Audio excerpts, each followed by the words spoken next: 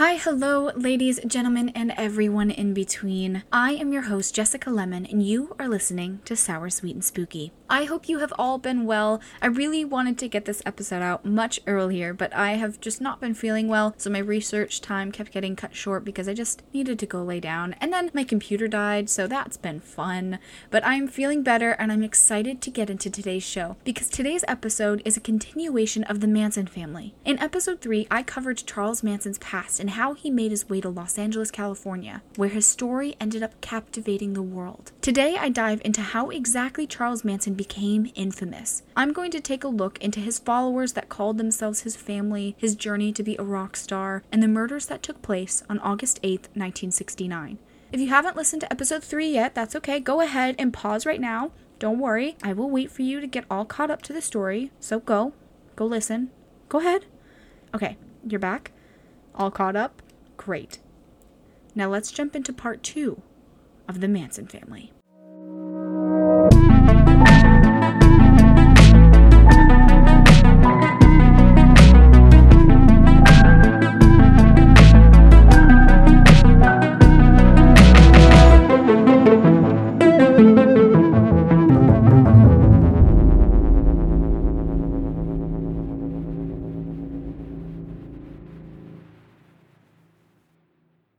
We ended last episode with Manson finally being released from prison after spending more than half of his life in and out of institutions. A man who had known nothing other really than committing crimes just to get by.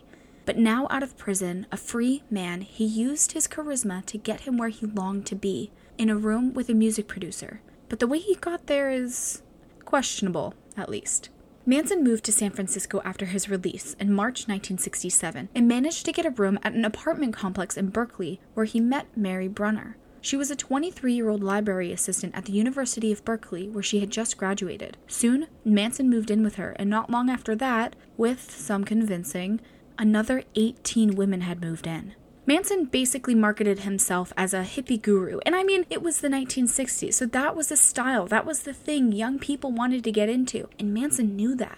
This is where his cult started. The many women and few men that had joined him called themselves his family, the Manson family. They believed something along the lines of what the Process Church of the Final Judgment believed, that Satan would become reconciled with Christ and that they would come together at the end of the world to judge humanity. Manson made his followers believe that they were reincarnations of the original Christians. He would tell them that he then was Christ and would tell stories about himself being nailed to a cross to further pull his followers into his cult. They truly believed that Manson was the next coming of Christ. Manson and a few members of his family piled into an old school bus that they had renovated to be very in style for the time. You know, carpeted top to bottom, string beads, and peace signs, just so they could travel the country. They went to Washington State, Los Angeles, Mexico, more of the Southwest, and ended up back in the Los Angeles area, where they settled in Topanga Valley. This is where Charles had his third child, Valentine Manson, with Mary Brunner. Manson, now in LA, had become more known among the film and music industry crowds, some calling him dynamic, and that he just knew how to manipulate people by finding their weaknesses without them even realizing it. He was charismatic, charming, and said to have been a really nice guy. A little rough around the edges, and kind of weird, but nice. It was here in LA that he sent some of his family members out to hitchhike, hoping that they may be picked up by a celebrity that he could take advantage of. And he got very, very lucky. In spring of 1968, Manson sent Patricia Krenwinkel and Ella Jo Bailey out to catch a ride. The two were intoxicated with alcohol and LSD, which was very common among Manson and his commune.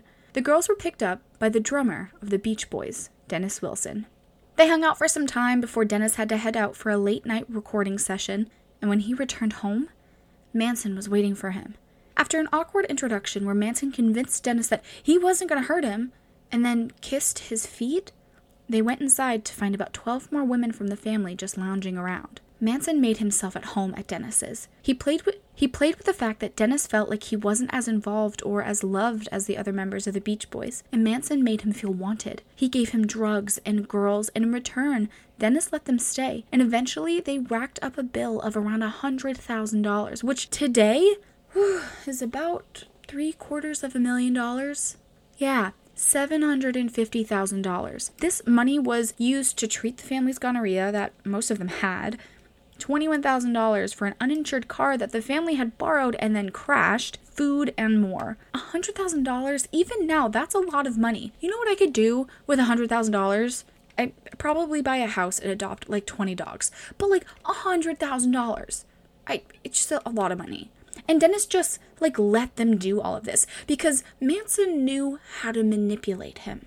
Manson and Dennis would write music together and go record at the studio, and Manson really felt like this was his time. Dennis introduced Manson to some big guys in the music industry: Greg Jacobson, Terry Melcher, and Rudy Altobelli.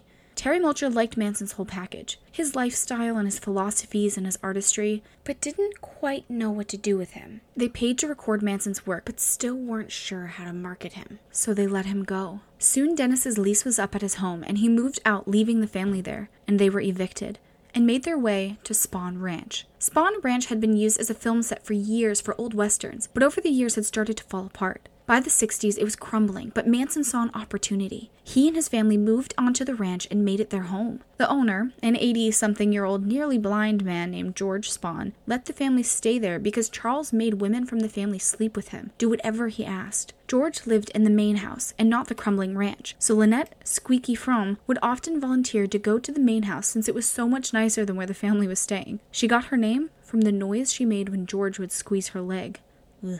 Charles Tex Watson became a big part of the Manson family soon after he moved to Los Angeles. Other prominent members of the Manson family included Mary Brunner, Susan Atkins, Linda Cassavein, Patricia Krenwinkel, and Lisa Van Houten. The family lived and worked and schemed to get by when Manson was introduced to the newest Beatles album, the White Album. He became obsessed with the group, as did a lot of people in the 60s, but Manson took his obsession further. He dove into the meanings behind the songs that the Beatles would release, and one song in particular took him by the hand. Manson believed that there was an impending war that would break out between the black communities and the white communities, ending up in a race war that would cause an apocalypse. Manson called it Helter Skelter, after the Beatles song by the same name. He made his family believe that the Beatles' music wasn't just popular music, but that it was written for them, for the family, to hear and learn from, all of this coming from secret codes hidden within the music. The family went on to create their own album that would predict the chaos and horrendous murders of white people being killed by black people, and that the racist white people would fight against the ones that weren't and cause what he said would be a self-annihilation of white people, and that the black people that remained would then be ruled by the Manson family themselves.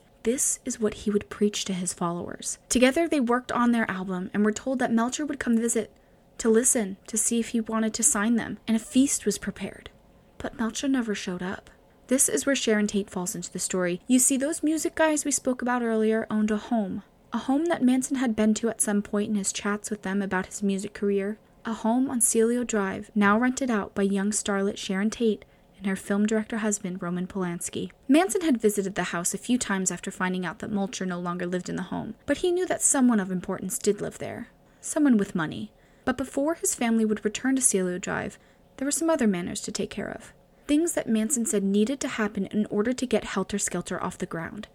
One was the murder of Bernard Crow.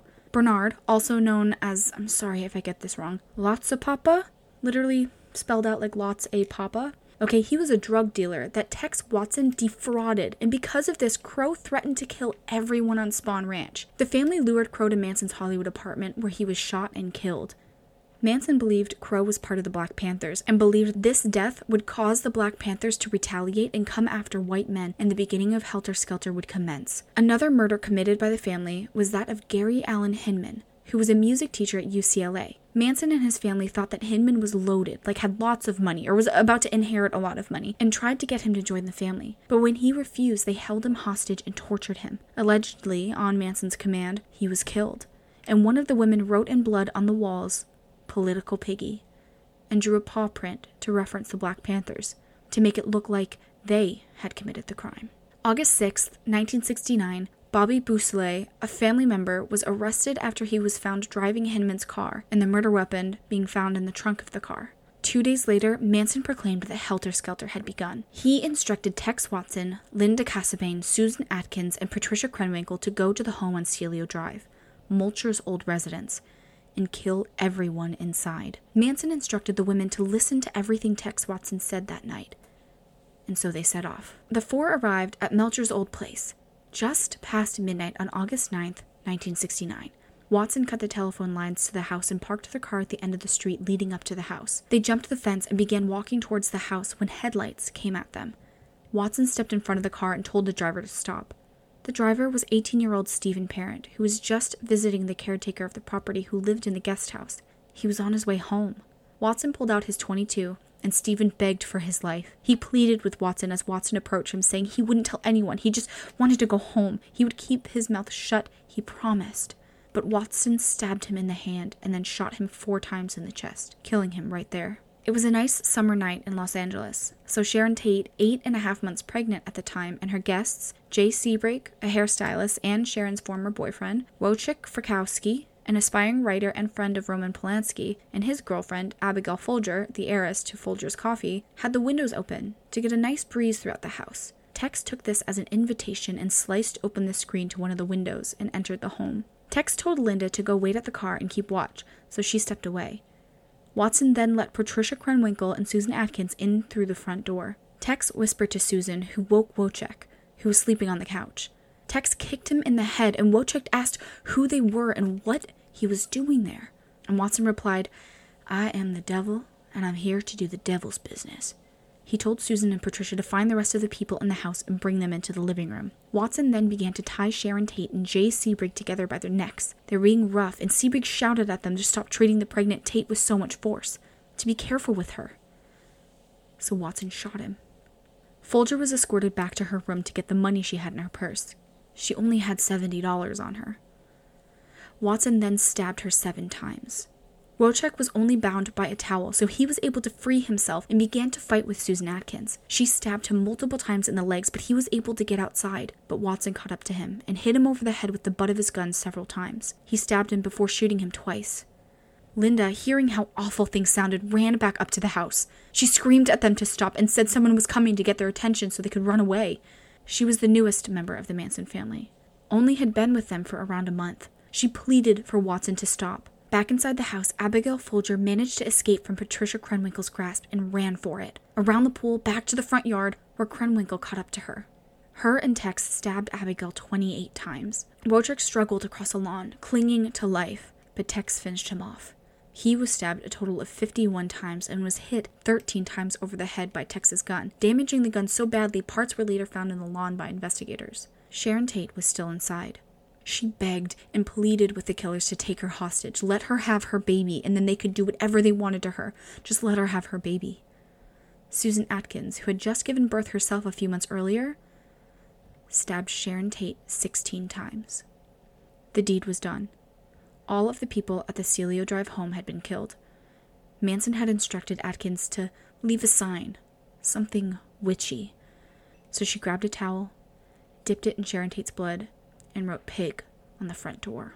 The next night, after hearing how wild the previous night had gone, angered, Manson took the 4 he had sent the night before, himself, and Leslie Van Houten on another murder task. This time, their target was a home next to a house Manson had partied at in the past, a home in the Los Feliz area. Manson took his family to the home of supermarket executive Leno LaBianca and his wife, Rosemary, who was the co-owner of a dress shop. See, Manson wanted to show the group how to properly pull off a murder. He hated how messy the Tate murders had gotten, how the victims were able to get away and cause a commotion before being captured again and killed. When they arrived, Manson went up to the house, and when he returned, he told the family that he had tied up the occupants, and for Watson to follow him. When they got back up to the house, Manson pointed out a man sleeping on the couch through the window. Manson and Watson came in through the back door that was unlocked. Manson woke up Leno, who had been the one sleeping on the couch, and held him at gunpoint, while Watson tied him up. Rosemary was brought in from the bedroom and placed in the living room next to her husband. Manson then instructed Watson to cover the victims' heads with pillowcases, which he then secured by wrapping lamp cords around their necks. Manson then left. He met back up with the girls outside and sent Krenwinkel and Van Houten into the home with instructions to make sure that the couple was killed. Manson had given Watson a bayonet, which is one of those knife pieces attached to the ends of a rifle. He was happy with this, as he complained at the inadequacy of the previous night's weapons.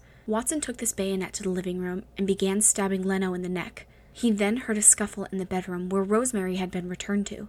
He stepped away from Leno and found Rosemary holding her own with the girls by swinging the lamp that's cord had been tied around her neck at them. Watson lunged at her and stabbed her several times with a bayonet and then returned to the living room to continue to stab Leno. He stabbed him a total of 12 times. Watson then carved the word war in all caps on Leno's stomach. He returned to the bedroom where Krenwinkel was in the act of stabbing Rosemary with a kitchen knife. Manson had instructed Watson to make sure everyone had a part in the killing of the couple, so Watson told Van Houten to also participate. Van Houten began stabbing Rosemary.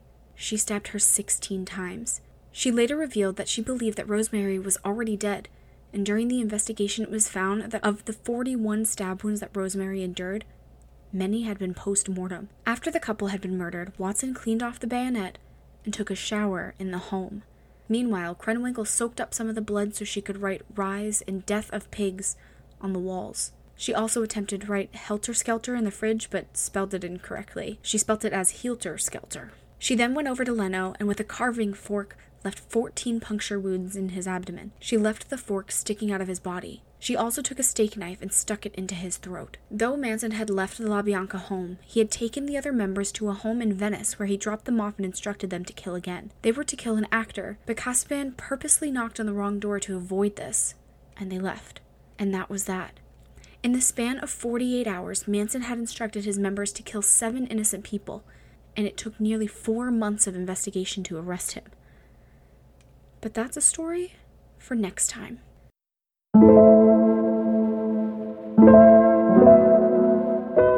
True crime has so much information, and I'm going to dive into the investigation soon, I promise. For now, though, I want to thank you so much for listening. I'm so excited to keep bringing you guys these stories every week. I'm loving your feedback through messages on Facebook and DMs on Instagram. I love chatting with you, so please don't be afraid to come say hi. You can contact me on Twitter, Facebook, Instagram. It's just @SourSweetSpooky, or you can email me at soursweetspooky@gmail.com. If you want to follow me personally, please do it online and not in person, which you can do on all of my socials @Jessica Lemon with 2 L's. If you yourself want to look more into this story, head to the soursweetspooky.com website. I have all of my source information there for you. I also still have some awesome items left in my shop. Order some Sour Sweet Spooky merch and I'll send it to you with a cute little personal note. I love mailing out your orders and it really does help me in the show. Who knows? Maybe just shop sales and some sponsors, I can quit my day job. Now that would be a dream. Thank you again so much for listening. I am your host, Jessica Lemon, and I'll see you soon with part 3 of the Manson family. And remember, stay sour, stay sweet, stay spooky.